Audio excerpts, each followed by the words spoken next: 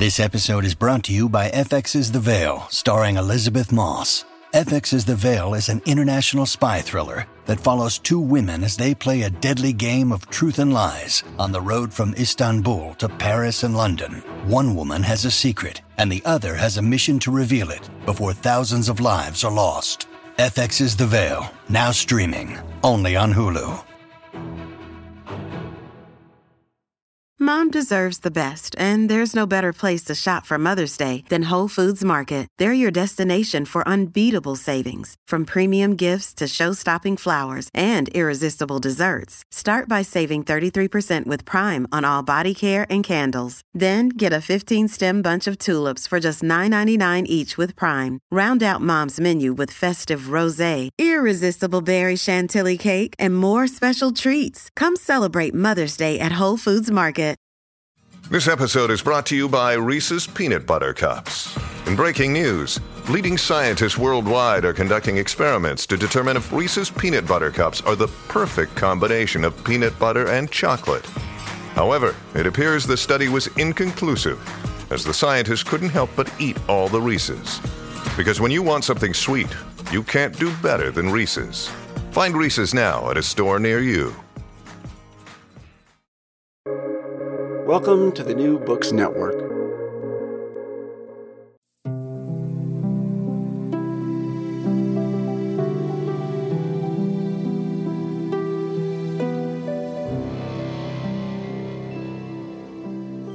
I live in Buffalo, New York. When I moved here several years ago, I found myself quite shocked about the food culture in the city. Everyone around the world knows wings, but there is so much more to the food culture in this city.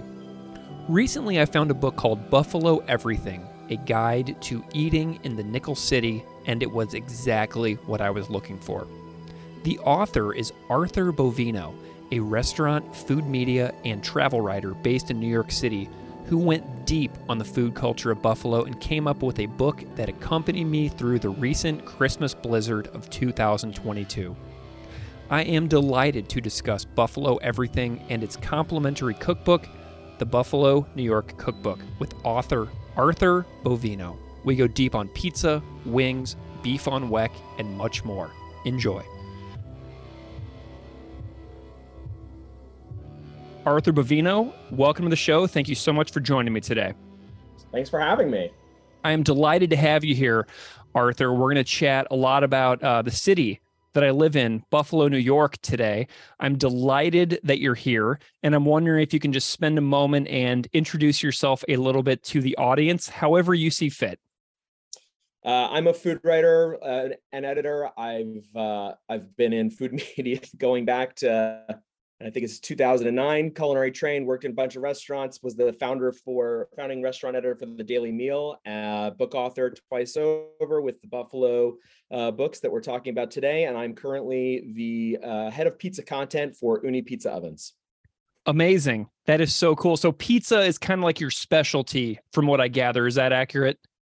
Pizza is really what led me to Buffalo to begin with, because I had been writing these lists about the best pizzerias in the country. And, I'm based in New York in the East Village. I consider myself well-versed in a lot of pizza culture, but one of the pizza cultures that I really didn't have in my repertoire was Buffalo. And I felt like it was a particularly big miss, being that it's in my own home state that I hadn't visited and checked it out. And so when I had the opportunity to possibly write a book about a buffalo sauce themed book, I was like, great, this will give me an excuse to go do research, quote unquote, and really get a chance to check out the Buffalo pizza scene. So that was the reason why. And then the book turned into something else. Man, I love this. So can I tell you a little bit about the history of why your book matters to me? Please. Okay, so everybody in the country just heard about the December Christmas 2022 blizzard that was essentially a natural disaster here in Buffalo. Yeah. My power went out on day 2. My cell phone died about an hour and a half later after my power went out. My car, which could have charged my phone, was buried inside of my garage. The sun was going down, and then I got my fireplace lit. I know. So I got the fireplace lit. And then an 80-mile-an-hour gust of wind blew smoke down my chimney back into my house and filled my entire house with smoke. And so I'm in the blizzard, house filled with hazy smoke, freaking out that I'm going to carbon monoxide poison myself. I get out some camping lamps and I lay on the floor with camping lamps and I read your book, Buffalo Everything, A Guide to Eating in the Nickel City, cover to cover in one sitting, laying in the dark during the Christmas blizzard of 2022. So this book has like become a really important text for me, because not only did it keep me company for this entire blizzard, but it's also, I read it in Buffalo, about Buffalo, and it gave me an appreciation for the city that I was like, okay, I'm going to stay positive here to get through this. And I have a new journey to go on food-wise after I get out of this disaster. So it was like, I'm telling you, man, it was an important experience for me to have this book during that blizzard. So I just wanted to tell you the entire story of what I was going through when I read it, because like I got into this with you through a seriously dangerous moment, but without that blizzard and no electricity, no distractions, it would have taken me way longer to read it, but it was the perfect time and place for me to read this book. So I just wanted to tell you the entire story. Well, I'm honored and touched by that, and I appreciate you sharing that with me. And having read the book, then you know how dense it is, and that's probably a well-suited time to get through something like Buffalo Everything. But I'm glad that it was able to accompany you on your journey and set you on a new food journey afterwards. Thank you. Amazing. So tell me a little bit more about this this journey of how you got interested in Buffalo. You said you started as a sauce book. I presume by sauce you mean like wings and things like that. But tell me a little bit about your history of the city and how you came to like immerse yourself in this topic. Yeah, I mean, originally a friend of mine had been approached to write a buffalo sauce cookbook, and she is vegetarian. And so she said, this sounds fun, but it's not really going to fall into my wheelhouse, considering how much meat kind of plays into wings, et cetera. So she referred the agent to me. And long story short, I was like, oh, this is, like I said, this is an excuse for me to go up to Buffalo and check out the pizza scene. And when I got up there, I'm a native New Yorker, but I was born in Queens, and I spent a good portion of my childhood on Long Island, and then my adult life in New York City proper. Haven't really spent any time in Buffalo per se. Once I got up there, I realized the provincialism and of my New York life kind of fell away, and I just found great food town and so many rich culinary traditions that just they were threads, and once you started pulling on the thread, it just kept going, and you found so many other things: beef on weck, sponge candy, all these different things that Tom and Jerry's, that are so inherent to the culinary fabric of Buffalo, and yet outside of the city not a ton of people know about them. So I just wanted to experience it as much as possible. And as soon as I did that, and I realized how much history there was there, I came back and I said, this is much more than a sauce book. This is like, there's just so much more here. Man, that is absolutely beautiful. And people in the country don't realize that Buffalo and New York City are about 400 miles apart. Like, they don't realize how insanely humongous the state of New York actually is. So people are like, oh yeah, I'm going to New York City. You want to hang out? And I'm like, dude, that is 400 miles away from me. We're up here away from a lot. You know what I mean? 100%. I mean, it's only like, it's not a far ride when you take a plane, but like, it is. I think I looked this up for the book, and I can't remember the exact distance, but if you go a certain way from New York to Buffalo and you measure it, it's like you're starting to approach like Texas distances in terms of how far these two places are. 100%. Yes. Okay. So tell me about this timeline here. Like the time that you kind of like realized this was a book, and then spending time in the city. Tell me about like the length of research. I'm just curious about like the ins and outs of the whole process. Yeah. So, I mean, I basically moved up to Buffalo for 2 weeks and just dove in, and I would eat at like anywhere from 1 to 12 places or 10 places or whatever it was a day, depending on what I was trying to do. If I was trying to hit wing spots or hit pizza places, meet up with as many people as I possibly could to interview them. So it was a nonstop affair, and I did it again for another 2-week period down the road. So it was over a course of about a month that I basically lived in Buffalo, and I got Airbnbs or whatever it was, and just kind of wasn't spending that much time, at the place. I was trying to get around to as much of the city as possible. And, the people were super amazing. And just in terms of introducing me to other people, Donnie Burtless and Krista Glennie Sechu, they're so important in terms of making introductions to the right people and continuing to open up different doors and learn so much more. Amazing. Where was your home base? Like, where are you camping out whenever you were staying up here? I moved around, honestly. I moved around in different neighborhoods. So, I couldn't say specifically like one place.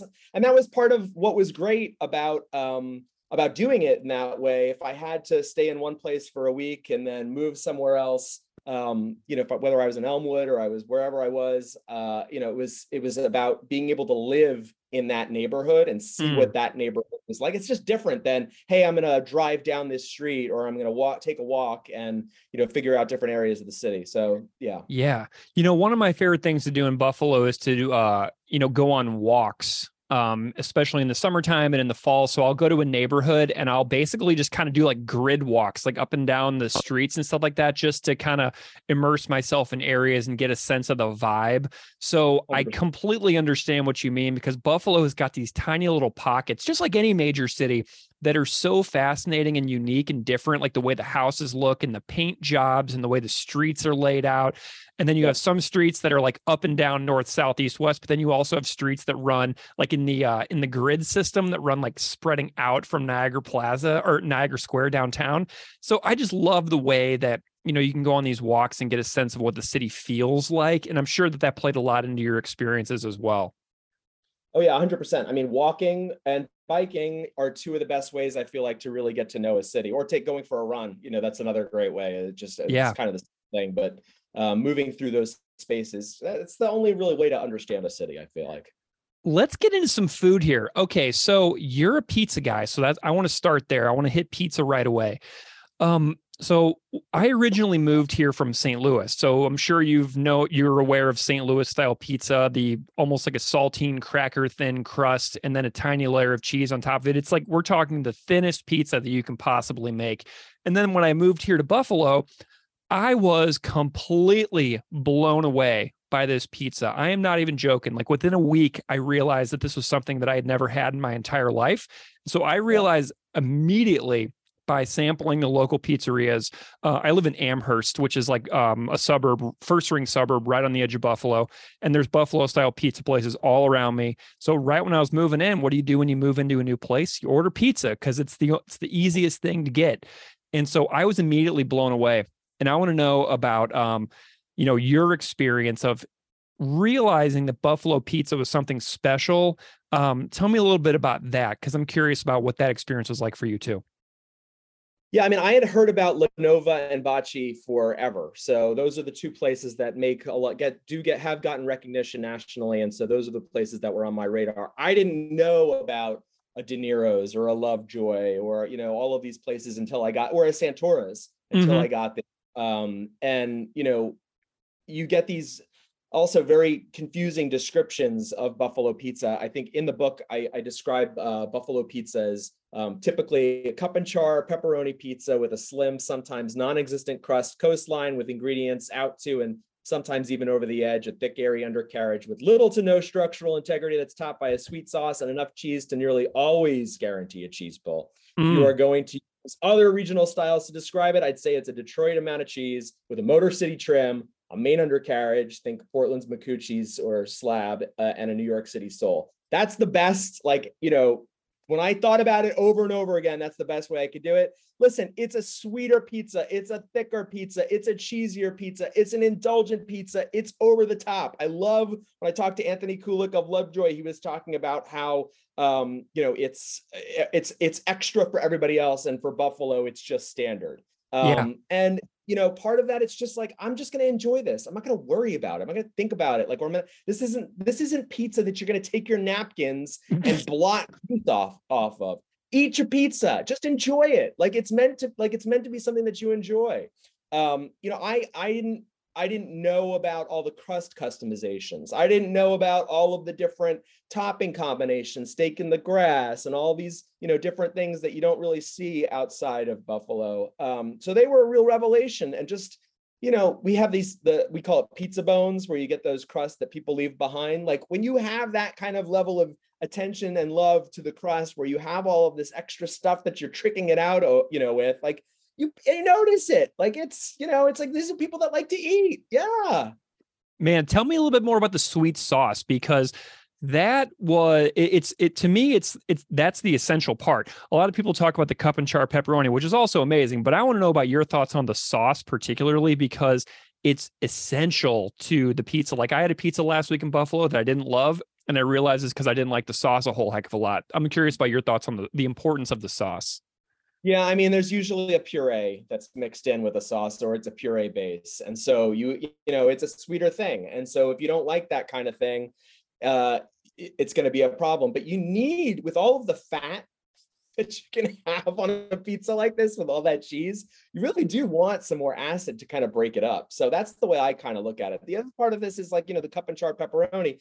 Cup and char has become super well known across the country and increasingly around the world. But you go back a couple of years ago, and this was not something that was featured in front page articles on the Wall Street Journal, cup and char pepperoni. This is something that everybody in Buffalo knew and loved. And, a couple of places started to popularize it. But in Buffalo for decades, it never went away. It was always there.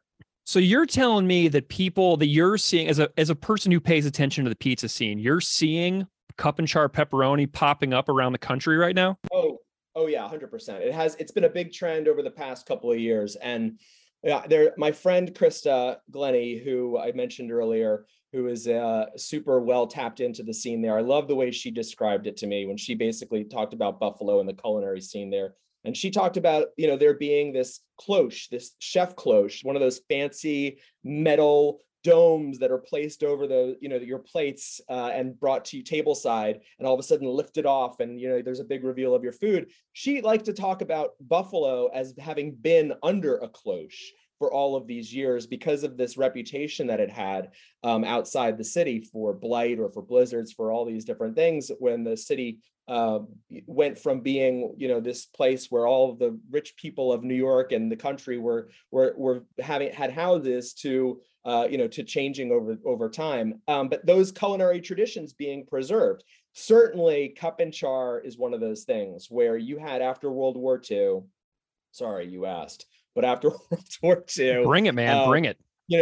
The production, these food companies and production factories looked for ways around to mass produce the food. And so one of the things that happened, as far as I understand it, is that you went away from this collagen casing that was on the pepperoni, and that's something that happened with a lot of product outside of Buffalo, but you had local producers that continued doing what they were doing, and so you had that tradition there. Now, what's happened is, because of Instagram and places like Prince Street Pizza, which really super popularized it over the past 10 years, you have all of these photos of these little cups of pepperoni grease with that pop out of your Instagram or pop out on social media, and people know how delicious they are now, and they've spread just because of how beautiful they look. So yeah, it's definitely become a thing. Nice.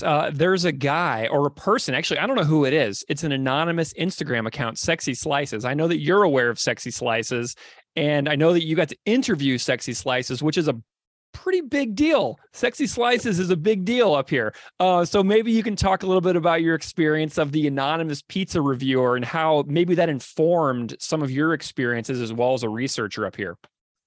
Yeah, sexy, as I just like to call him. No, in all seriousness, he's great or she's great. I can't say if it's a he or a she. But they are awesome. I definitely enjoyed meeting with Sexy Slices. I would not have gone up to Lockport if it was not for Sexy Slices and had that experience up there. And it's not exactly like a one-to-one with the rest of the pizza, I think, in the city. But the spot up there that I went to with him ended up being one of my favorites. And it was just so indulgent and over the top and delicious. His Sexy Slices is just a lot of fun, and doesn't take things too seriously. And there's a real fun tone through all of the writing, and so it's just awesome. Super kind enough to meet with me, and got to meet the significant other of the half of Sexy Slices as part of that. Was super happy to see a lot more work come out down the road, in the Buffalo News and whatnot. Yeah, I'm checking the book right now, and you ranked Lock City Pizza in Lockport as number 4 in your favorite pizza journey here. It was amazing. It was awesome. Super sloppy, but really delicious. My other fun part of meeting of the pizza people was talking with Joe Todaro also, and that where he's got this reputation as being a part of the mafia, and there are all these rumors swirling around, and you try and do this research on this and find out what's going on. And I knew I was going to have to ask him the question, and I'll never forget when I asked him, so I have to ask, like, are you in the mob? And there was just this pause on the other end of the line, and he just goes, Arthur, where did you say you live? And I was like, oh, good, all right. I mean, a lot of fun, but to be able to have conversations with with locals like that on the scene and legends, it was great. Amazing. What are a couple pizzerias in Buffalo that you feel like shouting out for just out of memory? Yeah, I mean, definitely. I loved Lovejoy. De Niro's, I think, closed since I wrote the book, but I really love that a lot. I know that people have this weird perception of Santora's, and there's different Santora locations, and so the one that I went to, which was the oldest one, I really enjoyed that one. I thought that was fantastic. But all of those places, I would go to all of those again. I wouldn't have put them in the book if they weren't places that I would revisit. For me, the criteria, and I could talk about pizza all day, so be careful. But for me, the criteria is: am I already thinking about this slice and when I'm going to have it again next, as I'm still eating it? Like that's the pizza that I put in the book, and that's the kind of pizza that I always think of as like the best. Bocce I thought was great. La Nova, obviously, De Niro's, as I said. Macy's place has Macy's, that's my place. Fun. It's always fun on Instagram doing crazy stuff, but just the standard stuff was great. Of course, Imperial and is an institution. Artone's a little bit of a hole in the wall, but go check it out. It's another fantastic place. Mr. Pizza. Now listen, Mr. Pizza, I gotta be honest, like, it could be a hit or miss proposition, but it's on. It is awesome. Oh, dude, I agree. I've had great pizza there. And I've gone there and also been like, I'm waiting for 45 minutes and like, what's going on? So I don't mean to like whatever, but it is what it is. It was great. Lovejoy, Ricotta's, some of the lesser known. Oh, Ricotta's, yes, Niagara Street, so great. Yeah. I love Macy's. It's really not that far from me, so I go to Macy's regularly. And Carbone's on South Park in South Buffalo by Gene McCarthy's. Oh my gosh, love that. Love Zaz, love Franco's, love Imperial, love Muscarella's. There's a new place called Extra Pizza. So if you ever come up here again, check that out. They're so good. You mentioned Lovejoy, and there's an interesting section. Let's jump to wings. There's an interesting section in the book where the owner of Lovejoy talks about how the Cajun wings are their favorite menu item. that they feel like people aren't ordering a whole heck of a lot of. And that story just jumps out at me really quick. So I'm definitely curious to hear about your journey with wings, because, that's what we're way more well known for. But that doesn't seem to be what brought you here, which is super interesting to me. So I'm wondering if you can talk to me a little bit about your journey with wings, coming through the city, because the wings here are, it's kind of hard to describe, and you've really dove headfirst into this scene. So let's go into wings. Tell me, where do you go with this story from here? Yeah, I mean, obviously I knew like I was coming, like my secret agenda was to go and hit all these pizza places. But I mean, I love all kinds of comfort food. And so wings, once, obviously I was going to do it right when I got there. I didn't expect Anchor and Duff's, being these places that were so well known outside of the city, to necessarily be as good as all the hype around them. I did really enjoy both of those places, but really it was a journey in technique, in understanding sauce, in understanding the ritual. How do you eat a wing the right way? Is there a right way? Flats versus drums, and do Buffalonians actually like want to order the super spicy wings? I'd ask these kinds of questions. What's the history behind the blue cheese and the celery? And started looking around for all these stories also about the origins of the wings, and you realize very quickly, as much research has been done, there were a lot of kind of hanging details. When you talk about John Young, yes, who's mentioned in the famous New Yorker essay by God, this is where I mentioned to, my brain is like falling apart in terms of memory. What's his name? Oh God, it's not, I want to say Craig, but it's not. Anyway, there's a famous essay in the New Yorker, and John Young is mentioned offhand as, and I went to this place and they said John Young, and I met John Young, the king of wings, and like you're like, well, where and what happened? And it's this kind of like little hanging thing, and then you find out there's this whole other history to it. Now John has since then gotten a lot more notoriety in the past couple of years since the book's been published. His daughter has been, has recreated the sauce, and I know that Drew Cerza from, of local Buffalo wing fame has tasted the wings, and I know that there's been some other interviews, but a lot of this stuff was kind of in the local library, on microfiche or on small kind of scurried away papers, and I didn't see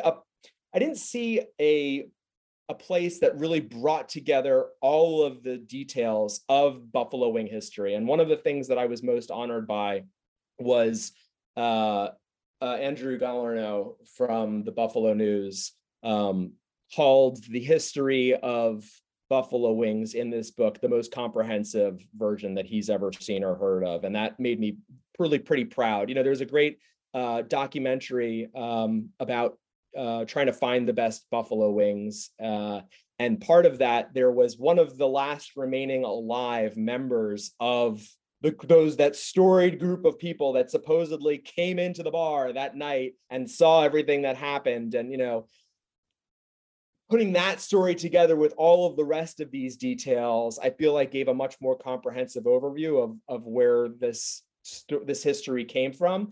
But it's easy to see why somebody would tell the story the way it's been repeated over and over again.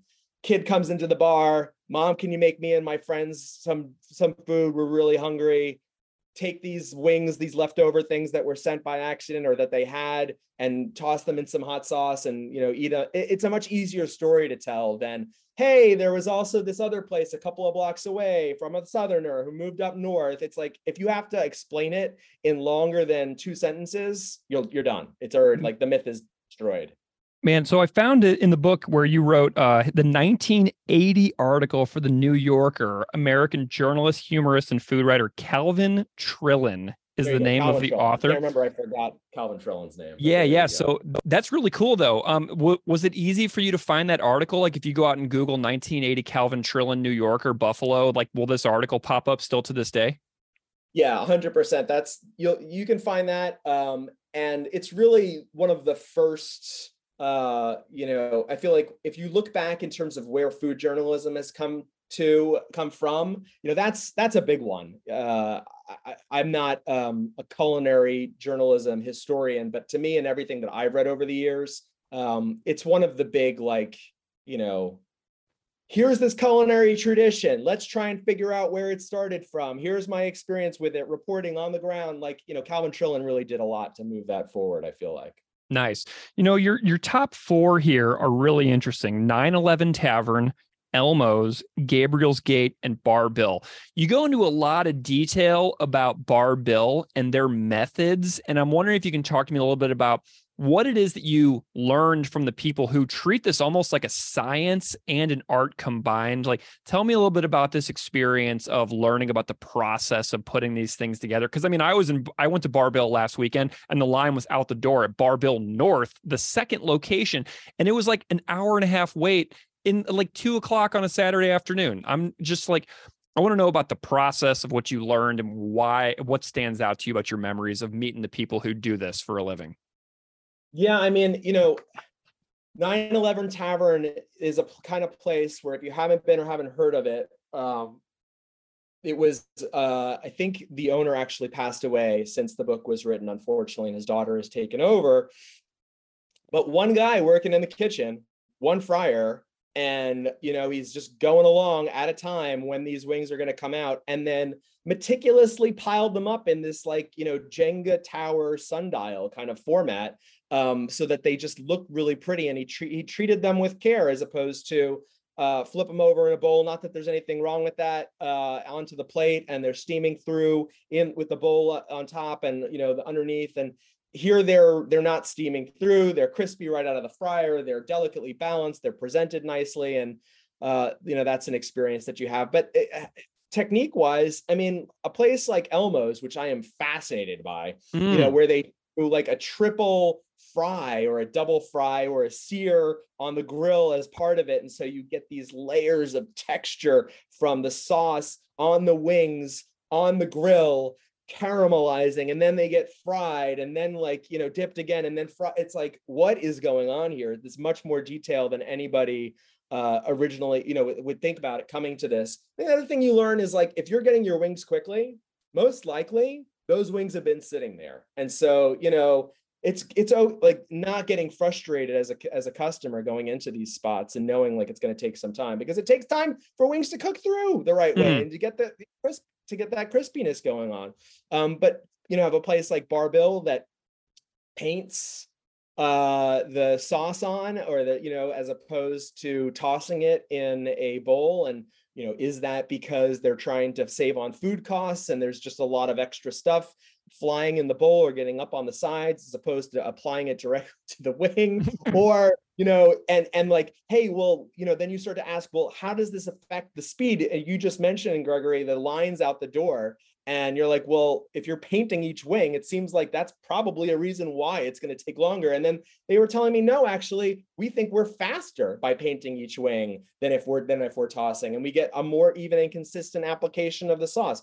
Dude, that is a level of detail and commitment, like, to a food that, like, outside of Buffalo, you're not getting that. You're not, I mean, you don't get. Listen. Here in New York City, I'm going to do a shout out. We're going to talk about shout outs. Dan and John's is my favorite wing spot. 2 guys from Buffalo in the East Village. They've now become, bigger. They have another spot in Essex Street Market. I think that they're in City Field, or they were at least. And they've really they've got their own Pilsner now that they're putting out. I love those guys. I love that they're from Buffalo and they do great wings. But it's that care and attention to detail that you just don't see outside of the city. Man, I love it. Did you try a whole bunch of different flavors? Because the wing variety flavors in Buffalo are very wide. You got your honey mustards, and you've got your medium hot, and you got your rankings of the heat levels. I'm curious, like, some stuff that stands out to you about the flavors. So I had to, listen, Gregory, I had to walk a line here at some point. Like, you need a baseline, and I already gained at least 20 pounds over the period of the month that I did this research. And I wasn't just eating wings, and I wasn't just eating pizza. I was eating beef on weck, and I was checking out the fine dining scene, and I was doing other things. So I felt a responsibility to know what a range of heat felt like, from mild, medium, hot, extra hot. I felt a responsibility to try the most notable other flavors when I encountered them. But if I was going to order, 7 different kinds of wings at every spot, I would be, first of all, needing a much bigger group of people to be friends with that were going around with me doing this, or I would be throwing out a lot of food, much more than I already, I ended up trying to give away food to people that I would meet, or people that were homeless, because I was ordering so much food and going from place to place. But I couldn't try every single flavor. Here's what I will say. The garlic, the Red Sox wings that I had, I think it's is it Weechex, or was it? Oh, it's not Weechex. Is it Weechex? No, I don't think it's Weechex. Weechex is somewhere else in the book. Yeah. There's a place that does the garlic parm wings that they're called Red Sox wings. And when I talked to them about the Red Sox wings, I was like, what? I'm in a bar that's got all of these televisions on that have the Yankees playing during the summer. Why are these called Red Sox wings? And it turned out that the bartender who named them, or the guy who named them, said that he knew that they were really good, and it was really going to piss off all the Yankee fans that they had to order something called Red Sox wings, even though just because they were so delicious, they were going to have to do it. And so that, I thought that was, taking the piss out of Yankee fans, and I'm a Yankee fan, but I could appreciate that.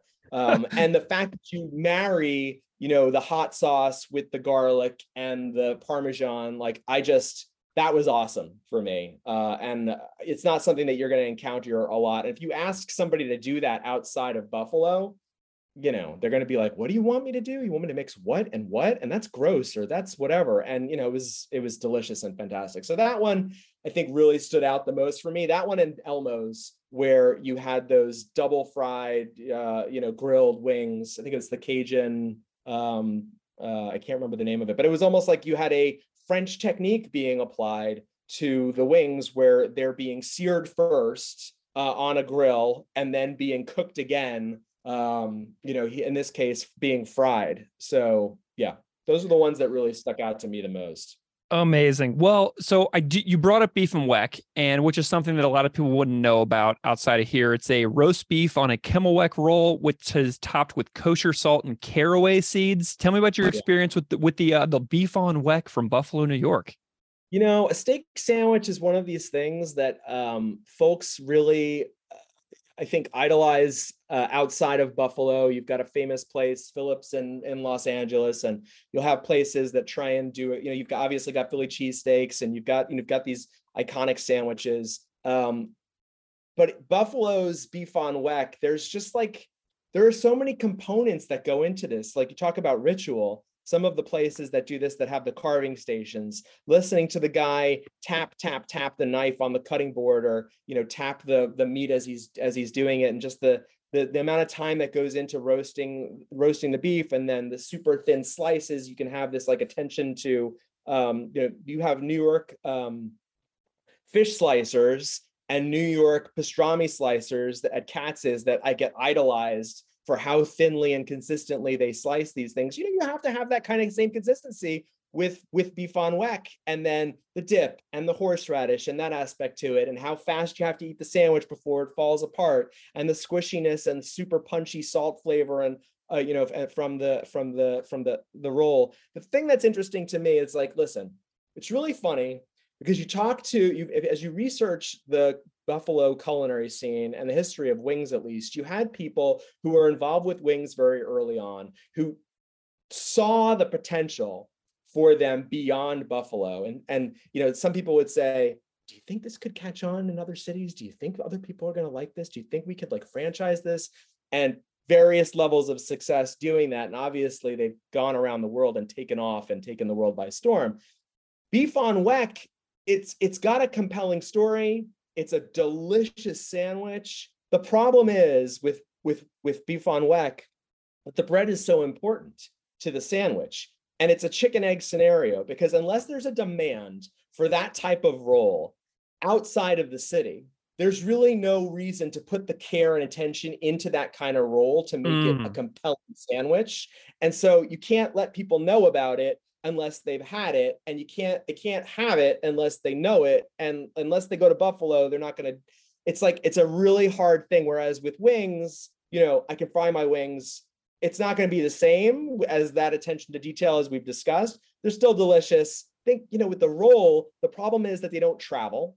And also the salt wicks out the moisture from the bread. And so you get this like stale bread. And then people are like, well, why would I want to eat this? It's like, well, oh my gosh. That's why. So yeah, I mean, it's an epic sandwich. And having one of those with a Tom and Jerry during the colder months, and then just saying, you know what, I'm good. Like or maybe I'll have another couple Tom and Jerry's and move on. Amazing. Well, you mentioned the local, that local drink too, the Tom and Jerry. This is wonderful. But I did go back and find the Red Sox story in the book to verify that it is in fact Wheatchex in Kaisertown on Clinton Street in Buffalo. Okay. So just wanted to verify, because I said no. That was in my mind. It's okay. And I had to go through and I had to find it, because I knew the people listening, especially people in Buffalo, are gonna be like, it is Wheatchex. It's Wheatchex. You're an idiot. So I had to go back and I had to find that. There's so many other things in the book. You've got fine dining, you've got hot dogs, you've got desserts. I'm like, what jumps out at you about stuff that we don't have time to go into today? Because I mean, there's just so much in this amazing book.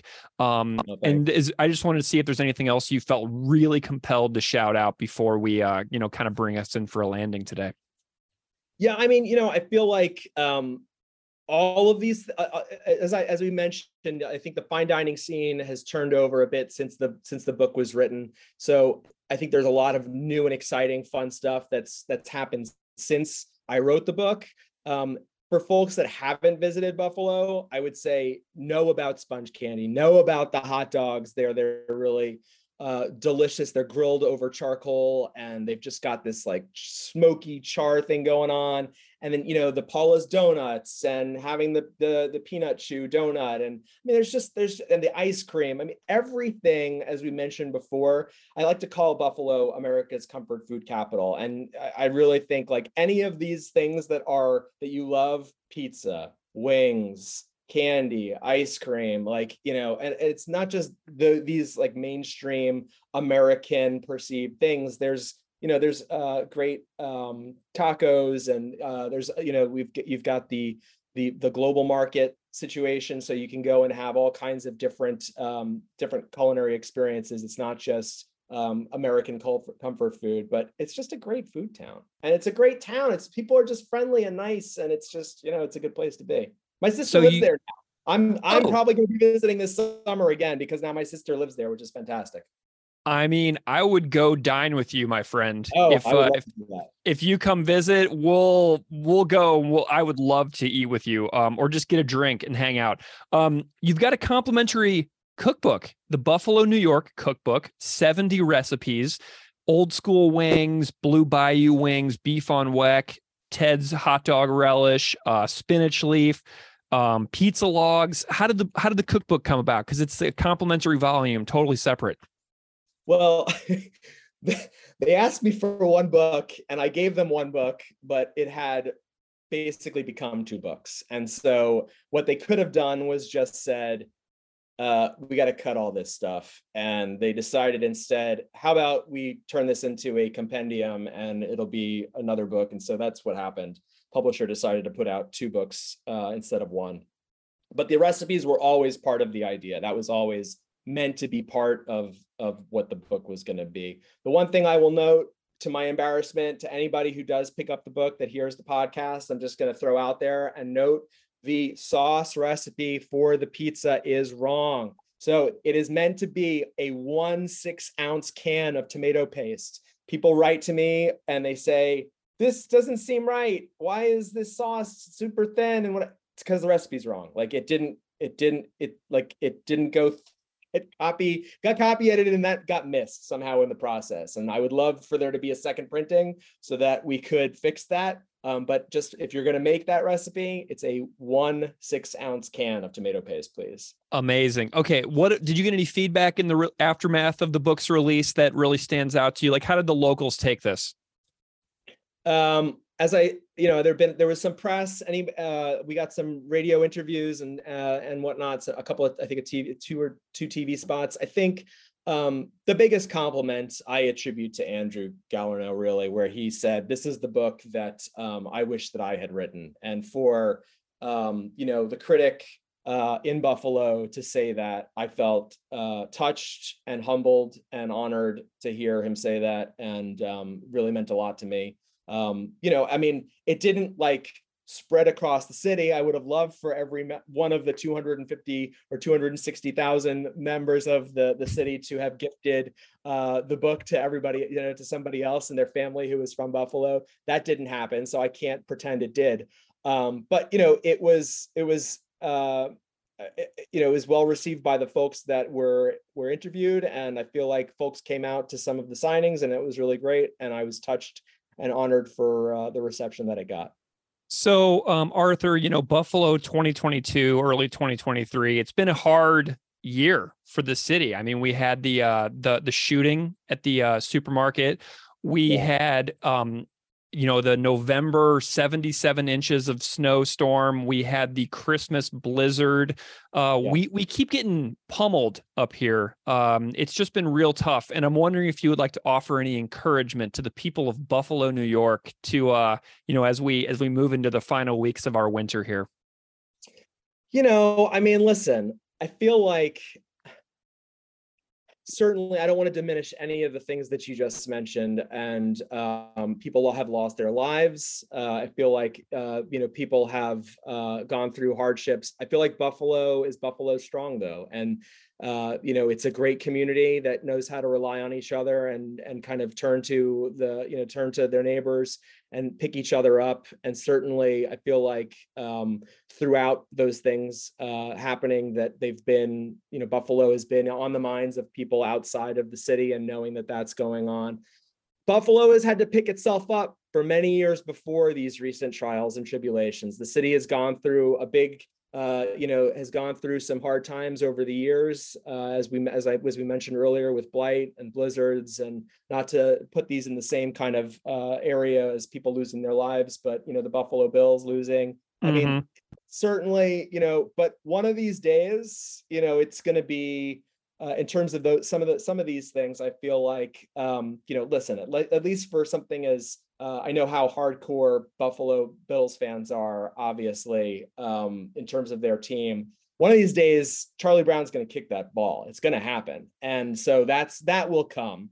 As far as the rest of the city goes, and blight and how much the city has changed over the years, the development that's gone on down by the water, all of how the housing market has changed considerably. And, there has been a whole, at least during the time that I came, housing prices, and people were buying places up. And so I feel like there's a lot to be hopeful for with the city, certainly. So, I would say Buffalo knows how to be Buffalo strong, and turn to each other and lean on each other for that kind of comfort.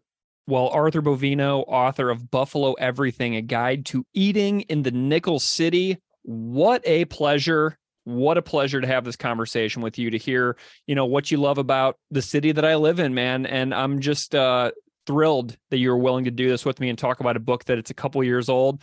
So I'm going to give you a hearty go Bills, and I'm going to, I'm going to thank you so much for joining me today. And I'm wondering if there's anywhere that you would like for people who hear this to go check out, to follow you, if they want to see what else you're up to. Yeah, NYC Best Pizza on Instagram is my handle where I'm most active. Otherwise, I mean, the book can be found. It's Countryman Press. It can be both of the books can be found on Amazon or going through Countryman Press. So check them out there. They've been featured in Barnes and Noble, but those are the best places to find me. NYC Best Pizza, most likely. Wonderful. And Arthur, Uni, check out the content coming up on Uni. We've got a whole bunch of awesome pizza recipes for you pizza lovers out there. And, I think a buffalo pizza recipe for Uni should be in the works probably pretty soon. amazing. Arthur Bovino, thank you so much. It's been a real thrill. Thanks so much for having me. I appreciate it.